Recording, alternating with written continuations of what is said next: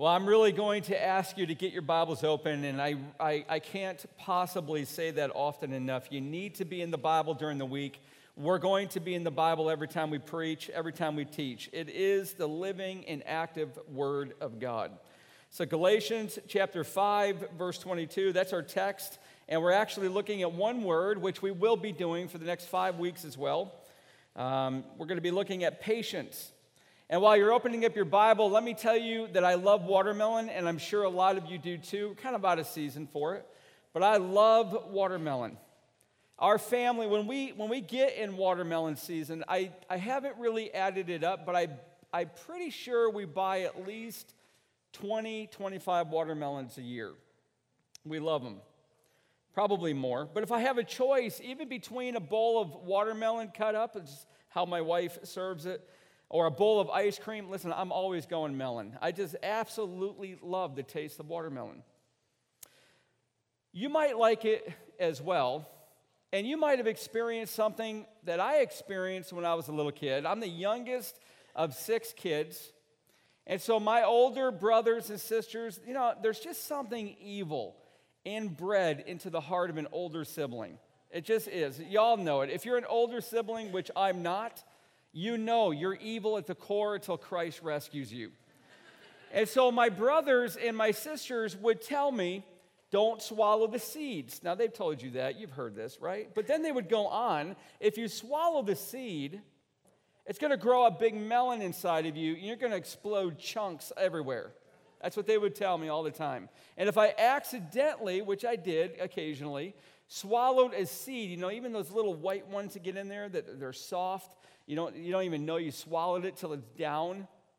I would get these psychosomatic stomach pains, like something's growing inside of me. And that was what my brothers and my sisters did to me. I would get like this vision of parts of my body blowing out 100 yards away. That's what they did to me. See, I told you they're evil. And if you're an older brother and sister, you're evil just like them. But melons don't grow in stomachs. They grow in dirt, where they can get the nutrients that they need. Now, I want to take that to spiritual fruit because it's the same way. Spiritual fruit grows one way. Now, you hear that? That's the first significant thing I'm telling you. The whole melon thing, that's forgettable. But this is not. Spiritual fruit grows one way. And it, too, needs nutrients. And the soil of human effort, listen, you know this by now, it's not enough. You cannot fabricate this fruit. You cannot manufacture this fruit by your own effort. The life-giving nutrients for spiritual fruit, they are provided by the Holy Spirit, and they come into our lives as we walk with Him. Jesus says it better than I ever could. John chapter 15, I am the vine, you are the branches. Whoever abides in me and I in him, he it is that bears much fruit. For apart from me, you could do nothing. So if you think of it as an orchard of grapes, Jesus is the vine. The Spirit of God is the life-giving sap that goes through that vine. He is bringing the life of Christ into every believer, and we are the branches on whom and through whom spiritual fruit is being produced. Now, it's very easy just to hold that metaphor in your mind. If you're going to grow fruit, you've got to abide in Christ, and when you abide in Christ, you're going to be walking with the Spirit, keeping in step with Him, being led by Him, and His life-giving power is going to come into your life and into my life.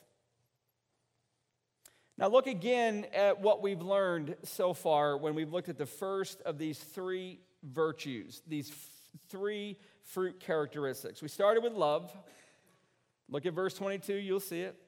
Love is the inner determination to seek the best for others, that God will overcome all sin, or rather I got that completely wrong. It's the determination to seek the best in others, even if they're not seeking the best in you. Now, I want you to stop for a second. Just pause, and I want in your mind's eye the person's face come to your vision. Who is it that has been unloving toward you? Could be an aunt. Could be a sister-in-law, it could be a mother-in-law, it could be a child, it could be a parent, it could be an uncle, it could be a neighbor, a coworker, a boss, a teacher. It could be somebody you trusted, but they've hurt you in terrible ways. This is the power of this fruit. It displaces resentment. It displaces bitterness. Not always immediately. We're going to talk about that at the end. But over time, this fruit grows because you're abiding in Christ. The Spirit of God is sending the sap into that vine, through that vine, into the branches. You're producing fruit. Love is the determination. It's not the emotion. It's the choice to say, I'm going to show God's love to you, even if you've never shown it to me. But then we saw that joy, the second one, is the overflowing gladness rooted in deep trust that God's going to overcome all sin, all darkness. He's going to produce in you an enduring strength. So what is joy? It is deep, abiding, enduring gladness rooted in God. What is peace? It's that inner quietness we saw last week of trust in God's sovereignty and God's goodness. And it produces in you and it produces in me an unshakable confidence. You see, every one of these fruit are vertically embedded. They're embedded in God. The more you know God, the more you're going to grow in this fruit. Now, these first three virtues, love, joy, peace, they're all vertical.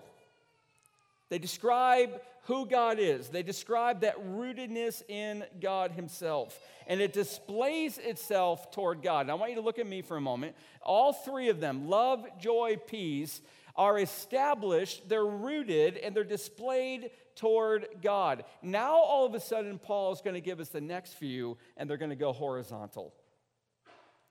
And here's the first one, patience. Now, what does patience mean? I mean, you really need to know what it means if you're going to begin praying, Lord, produce this in greater measure in my life. You've heard the maxim, I'm sure, patience is a virtue which all admire but few attain.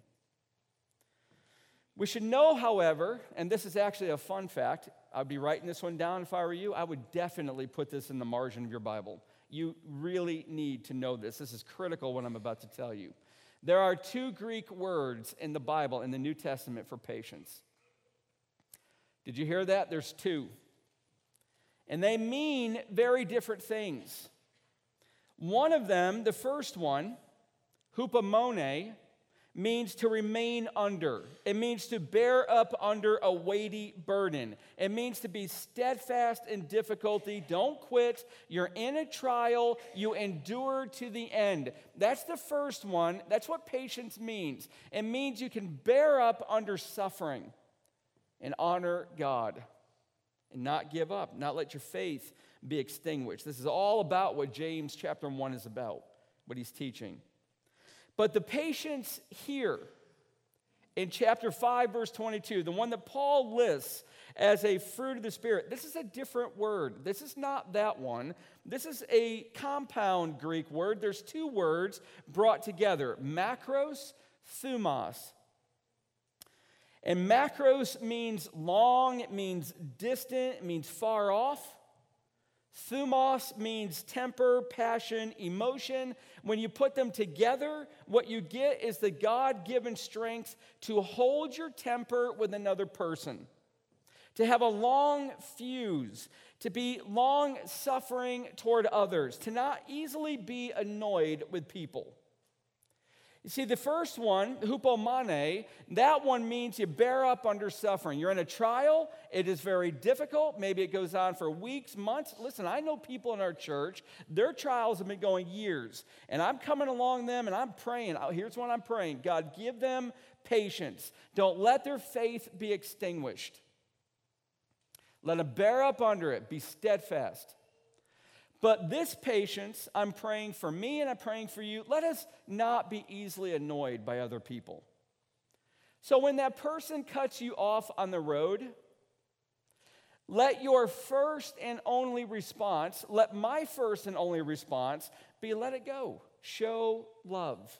Show kindness. When that boss gives you a review that you really don't think is fair, Let your only response be patience, steadfastness in relationship, long fused, holding your temper.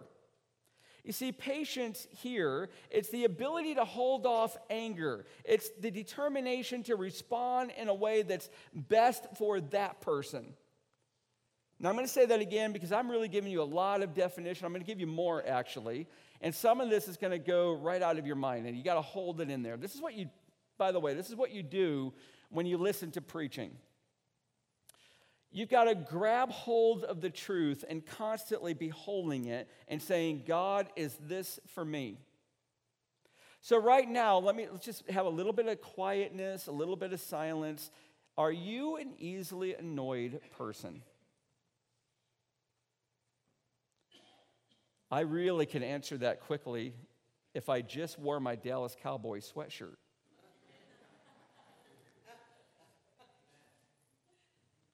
Are you an easily annoyed person? Are you a long-suffering, relational person? Do you have a very long fuse before you blow? Now, I'm asking you personally to answer that question. So right now, you ought to be deliberating with the Lord, asking God, Lord, I'm the worst judge of my own heart. So you tell me, God, am I patient?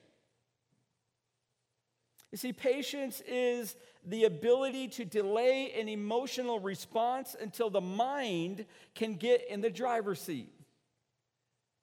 See, if you're an emotionally reactive person, you're going to be low on patience. If you're a hypersensitive person, you're going to be low on patience. This is what the Spirit of God wants to manufacture in your life. It's the power of restraint. Why? Because the Spirit of God is in control of you. John Chrysostom from the 4th century was a theologian and a priest. He said it this way: it is the grace of those who could revenge themselves and do not. People who are slow to anger. Now, the best person to illustrate this, by the way, is not me, and it really is not you. It is Jesus. I'm talking about the best person to illustrate this. He embodied this virtue.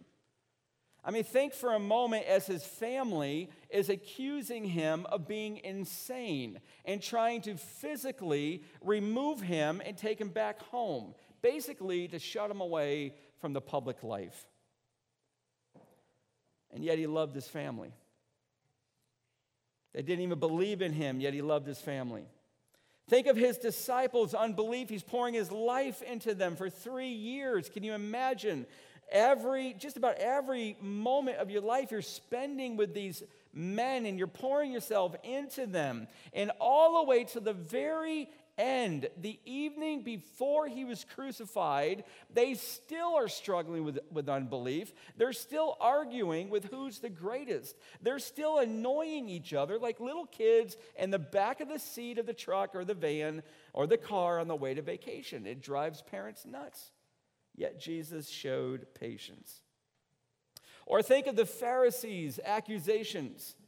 Think of the chief priests. I mean, come on, imagine this for a moment. He's hanging on the cross. He cannot even inhale. He can inhale, but he can't exhale until he pulls up on those nail-pierced wrists. That's the only way you can exhale. You asphyxiate on the cross. It builds up fluids. You drown in your own fluid. So he's speaking 7 times. He's in agony. And here's the chief priests that are going by him. And the Bible says they're wagging their fingers at him, mocking him, like little kids do on the playground. And this is Jesus who created them, who's dying for them, who is providing the opportunity for life for them. This is patience in perfection. See, during all of this, Jesus showed an unquenchable kindness. Now, I want to take all of that. Now, look at me for a moment. This is really, really critically important. If you grab this, you really got this entire series down. Take all of what I just said about Jesus and his character and understand that the Spirit of God is taking that same character of Jesus And the Spirit is pouring it into your life. He is manufacturing this into your life so that you love like Jesus, that you have joy like Jesus, that you have peace like Jesus. That's all vertical, that's the relationship you've got with your Heavenly Father. And now he turns it horizontal, that you've got patience like Jesus. You see, the Spirit of God is the sap working through the vine, who is Christ, that we're abiding in, and he's bearing forth this fruit on the branches of our lives. This is what the Spirit of God is doing. He's making you and he's making me, fellow believers, like Christ. This is why it is unreasonable. I hope you're hearing this. It's unreasonable to pray for more patience if you're ignoring love, joy, and peace. You see, the heart of Jesus was filled with love. He had an unquenchable kindness to people, anybody.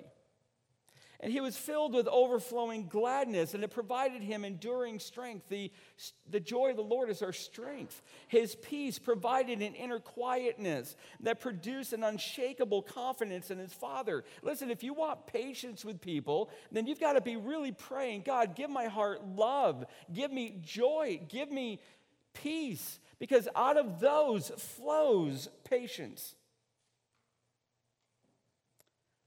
In fact, Paul begins his description of love this way in 1 Corinthians 13. Love is patient. Very first description. That's this word. So, do you have a difficult person in your life? It's very likely, can you hear this? And trust me on this. It's very likely that God has that person in your life to provide you the motivation to flee to the Spirit of God for grace-determined obedience, to learn to restrain your emotions, learn to love people. I mean, do you not think that God could remove that person in your life? Do you not think that God is sovereign? That God brings people into our lives, God removes people from our lives. All of his sovereign purposes are at bay. And what he's doing with difficult people is he's manufacturing patience. You see, the Christian, and I hope that's all of us, the Christian has been set free by the death and the resurrection of Jesus Christ. We've been given freedom from the penalty and the power of sin. And we're learning to live that freedom by the power of the Holy Spirit. But what is that freedom? Well, look at chapter 5 again. Look at verse 13. For you were called to freedom, brothers. And here we go. Only do not use your freedom as an opportunity for the flesh, but through love serve. Through love serve. Now, Paul knows that Tim Ackley and Cornerstone Christians, we're pretty dense. We don't get things very quickly. So he actually adds on a secondary definition to reiterate this, and he goes on. For the whole love is fulfilled in one word. It's love. You shall love your neighbor as yourself. So here it is. Ready? Now look at me. If you put your faith in Jesus, he has set you free from the power of sin. Now listen, look at this. The power of sin is at its deepest cosmic rebellion against God and a hyper commitment for your own agenda. It's a complete self-orientation. That's what sin is. He has set you free from that. He has set me free from that and swung the needle out away from us towards him and towards people. And the Spirit of God says this, that needle that God in Christ swung away from you, that needle is going to want to snap right back. And it will hundreds of times through the day, right? You know that just as well as I know that. And the Spirit of God's job is to start turning that needle again, turning that needle again, turning that compass again, so that you're not the one in the center of your thinking. You're not the one in the center of your motivation. It's people around you. It's God. You're learning to love him with all your heart, soul, mind, and strength, and your neighbor as yourself. That's the aim of the freedom that the Spirit of God helps us to live. But look at the very next verse, verse 15 in Galatians 5. And this is what's happening in Galatians. The church of Galatia, here's what it is. But if you bite and devour one another, watch out that you are not consumed by one another. See, this is the entire reason that Paul delineates the 15 works of the flesh and then the 9 fruit of the Spirit. He's helping them understand, listen, you have no power in your own self to live this out. You've been set free by Christ, but you need the Spirit of God to help you love. And if you walk with him, here's what he's going to do. He's going to fill you with love. He's going to fill you with joy. He's going to give you peace, and he's going to help you be patient. We all irritate each other, right? You have anybody that annoys you? We've got to have a long fuse and do right by God. And patience enables us, here's what it does. It enables us to not immediately retaliate with an insult when we're similarly treated that way. Patience, here's how it looks. When you read a Facebook post that deeply bothers you, patience tells you to wait until the Spirit of God gets your mind back in control, your mind in the driver's seat, letting the Spirit of God infuse peace. Then you respond in truth and grace. We often realize then that we misunderstood. When we do that, we realize we misunderstood the person to begin with, or that maybe praying for the person, maybe that would be better than a sharp reply, maybe some inward reflection as to why we're bothered about this Facebook post in the first place. See, it's often true that we often listen to reply persuasively rather than listen to understand, right? I mean, we all tend to do this.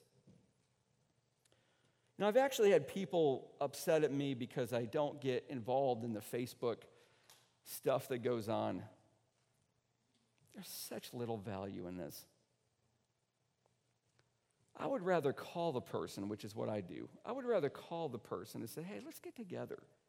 Help me understand your position. And let me show you what God is showing me as well, and then we can discuss it. Very little love is being shown in tweeting back and forth in Instagrams and Facebooks. See, patience stops your finger from replying to an email that hurt you. Man, I tell you what, I am so thankful for God because there's times where I've gotten an email that has so bothered me, so angered me, and I have flown out. I mean, typed out furiously. My wife will know that because I hit the keys harder. My justified, righteous, holy reply. And then all of a sudden, my battery dies on my laptop before I can send it. I'm so thankful when God does that because that was my flesh. That was not the Spirit of God. We have a little rule on our board that we try to honor, and every one of us fails every once in a while, but you don't handle conflict through Facebook. You don't handle it through text. The only right way to handle it is face-to-face. But patience is that Spirit-empowered ability to not retaliate, to stop from making snap judgments. So do you lack patience? Do you struggle with delaying your response time and not returning evil for evil? Well, if you do, then the question that you've got to be asking, the question that I've been asking, how do we develop patience in our lives? And that's point number 2, and that's the rest of this message. I'm going to give you 4 super practical ways to develop this. I hope you're taking notes. I hope you're trying to learn this. I hope you're going to grow in this. The first one is this. The very first and foundational thing that you and I have got to learn is to look up. Look at God's great patience with you. There is nothing more transformative than this. Before any of the other 3 that I'm going to give you, and by the way, I preached a sermon in James. You can find it on the web, and I gave you 6 practical ways to grow in patience. It's the same word. These are slightly different. There's lots of ways to grow. I'm just taking 4 of them. Patience is something that you see in perfection in God. In fact, Peter wrote this, "The Lord is not slow to fulfill his promise, as some count slowness, but is patient." Here's our word. It's not the other one. It's not hupomone, but is patient toward you, not wishing that any should perish, but that all should reach repentance. So there's a wishfulness, there's a desire. God doesn't want anybody in hell. Listen, there's a horrible damning hyper-Calvinistic position that says that God chooses some that will be saved, and then he actively, gleefully, joyfully chooses some to go to hell. That's not true Calvinism. That's not even the Bible. God loves. He doesn't want anybody to perish.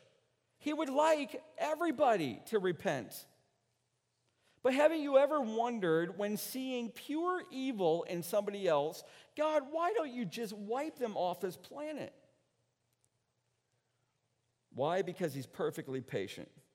He returns good for evil, and that has the power to bring about good. Well, let me ask you, did you sin this last week?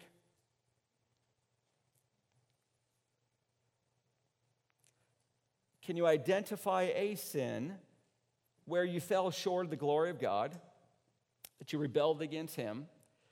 And if you can identify that sin, can I ask you just very brazenly, very honestly, to answer this privately, was that the first time you ever committed that sin? And I'm pretty sure the answer is going to be, that was about the 10,000th time. Aren't you glad for God's patience? Especially when you know that every single sin that you will ever commit, that I will ever commit, has what Cornelius Plantinga said, a God-word force. In other words, every sin, even if it looks like it's just against a spouse or a parent or a child or a neighbor, listen, it is ultimately against God, which is why David would pray, against you only have I sinned. He had adultery. He arranged her husband's murder, and yet he would say, against you and you only. It's because his sin against God dwarfed in comparison to sin against Bathsheba and Uriah. So every sin is Godward. Every sin is against him. And aren't you so thankful that God does not return evil for evil? He has restraint. Or do you presume, Romans 2, on the riches of his kindness and forbearance and patience, not knowing that God's kindness is meant to lead you to repentance? Why does he keep you alive? Why does he keep that evil person alive, that one that hurt you so terribly? It's because God wants more than you for that person to be saved. So if you're really going to learn to be patient, you begin praying for that person. You begin developing the mind that God has to be your mind as well. It begins with looking up and seeing God's patience. But number two, and this is very practical, remember that fruit grows over a season. We like the microwave. We like 2-day shipping. I bet a lot of you would admit that it's annoying that it takes Amazon 2 whole days to get something to you. We like immediate weight loss. We like fast muscle gains. We'll take anything to make either of those happen. We don't like to wait for much of anything, and our frenetic, immediate gratification culture makes the slow process of spiritual change, come on, be admitting this, it's almost unbearable. Will I ever change? We've all asked questions like this: God, why is it taking me so long to get over this struggle with anger? Why is it taking me so long to get through this struggle with doubt? Why is it taking so long to overcome these bad habits? I'm so bitter, I cover it up most of the time. Why is it taking so long to get over this? See, we all want immediate results. It could be truly discouraging, the pace of spiritual change. But let me give you some insight and hope. Take a grape, because that's what's in mind in John 15.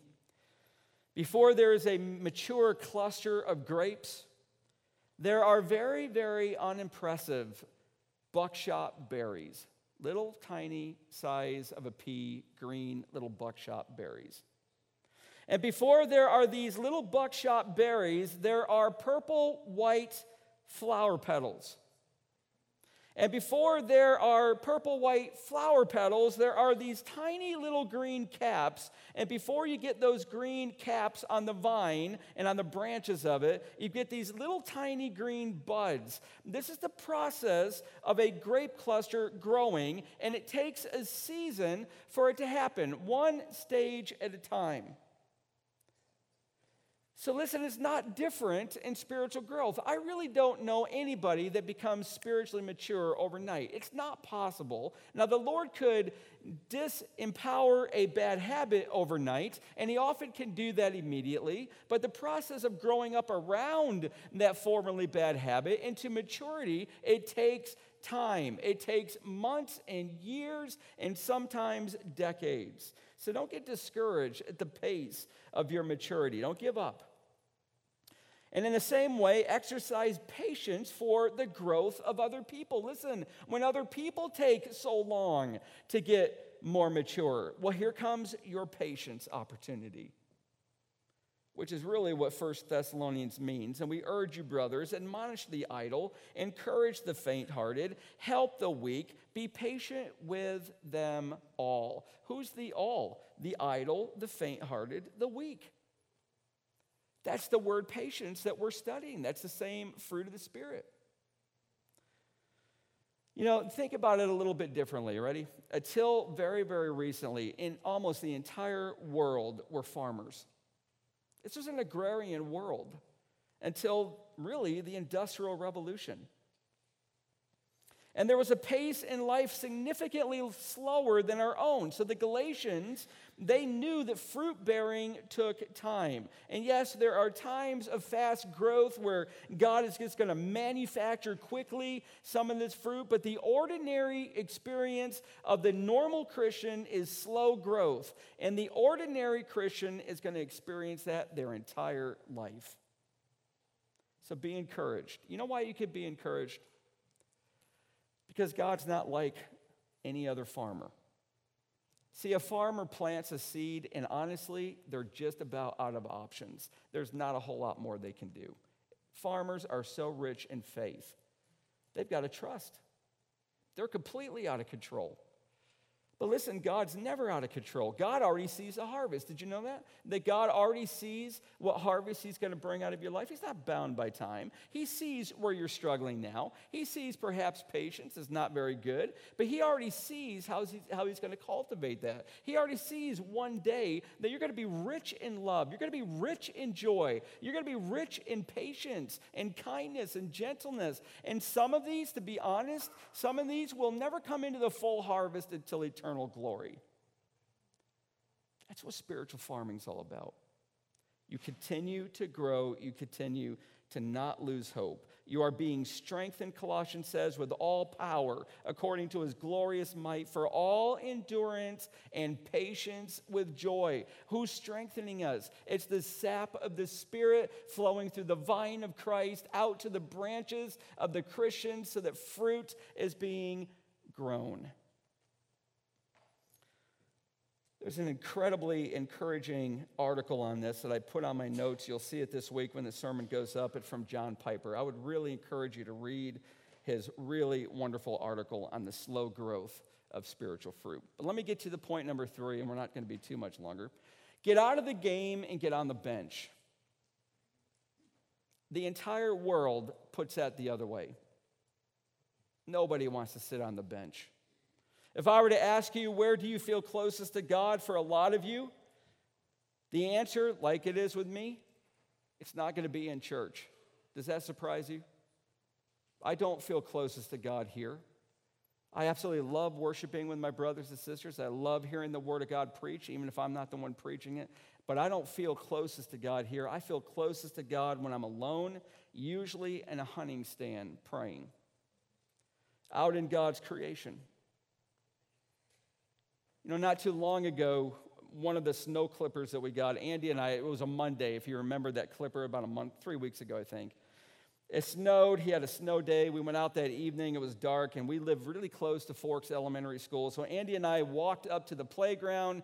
He's at the middle school now, but the year before he was at the elementary school. And he wanted to show me the playground. So we're playing on the playground, going down these snowy, icy slides. And then he says, "Hey, Dad, look at that bench." He says, "That's the buddy bench." So we went over and sat on the buddy bench. I said, "Andy, what is the buddy bench? I've never even heard of this before." People pooled their money in. This is all around the nation. It's a buddy bench. You sit on that buddy bench, and that's your signal to everybody else you want a friend to talk to. See, walking by the Spirit, listen, I hope you hear this. It means you're going to spend a lot of time on that buddy bench where you're asking the Spirit of God to come talk. And you're sharing your heart. And you're pouring it out and you're listening to him. Except by the time you get there to the buddy bench with the Spirit of God, you're always going to discover he beat you to it. And he's been waiting for you to get there. And he's been inviting you to get there. And you get on that bench, listen, in prayer. Do you hear me? You get on that bench in prayer. And by pursuing God through his word and by experiencing his love through the company of other Christians, but the deepest, most intimate time you will ever experience with God is prayer. It's where you're going to get your eyes back on the Spirit. 1933, this is cool. I was a bowler growing up. It was actually my best sport. Yeah, it doesn't really say much because I was not that good. Austin Greco, Pastor Austin, he was a good bowler. Bill Knox, however, 1933, listen to this. He bowled in front of a crowd of spectators. They put a large screen just above the bowling lane, right beyond the mark where you have to stop when you're throwing the ball. He could not even see the pins. He couldn't see almost any of the lane. All he could see was a few feet in front of him. He put a mark on the lane, which by that point, lanes were not marked. They have little arrows on them now. He put a mark on the lane, and they invented spot bowling. And Bill Knox focused on that mark rather than the pins, and with hundreds of people around him, he bowled a perfect game of 300. True story, 1933. You know why he did that? You know how he did that? Because he just kept his eyes on the mark. Christian, that's what prayer does. Christian, it puts your eyes back on the mark, and the mark is the Spirit of God. It is Jesus Christ. It is not your problem. It is not the difficult person. It is the patience of God. That's the mark, and the Spirit of God says, I can help you love like that. I can help you return good for evil like Jesus did. Do you want that help? You're on your buddy bench. You say, yeah, Lord, I really need that help because I can't do it on my own. He says, let's go do it. And what he's going to tell you to do, start praying for that person. And then after a while, go to that person, show some kindness, drop the charges, bury the hatchet, forgive. That's what Jesus did. That's what the Spirit of God's going to do on your buddy bench. The final one is this, very practically, dress for success. Paul is so clear in this.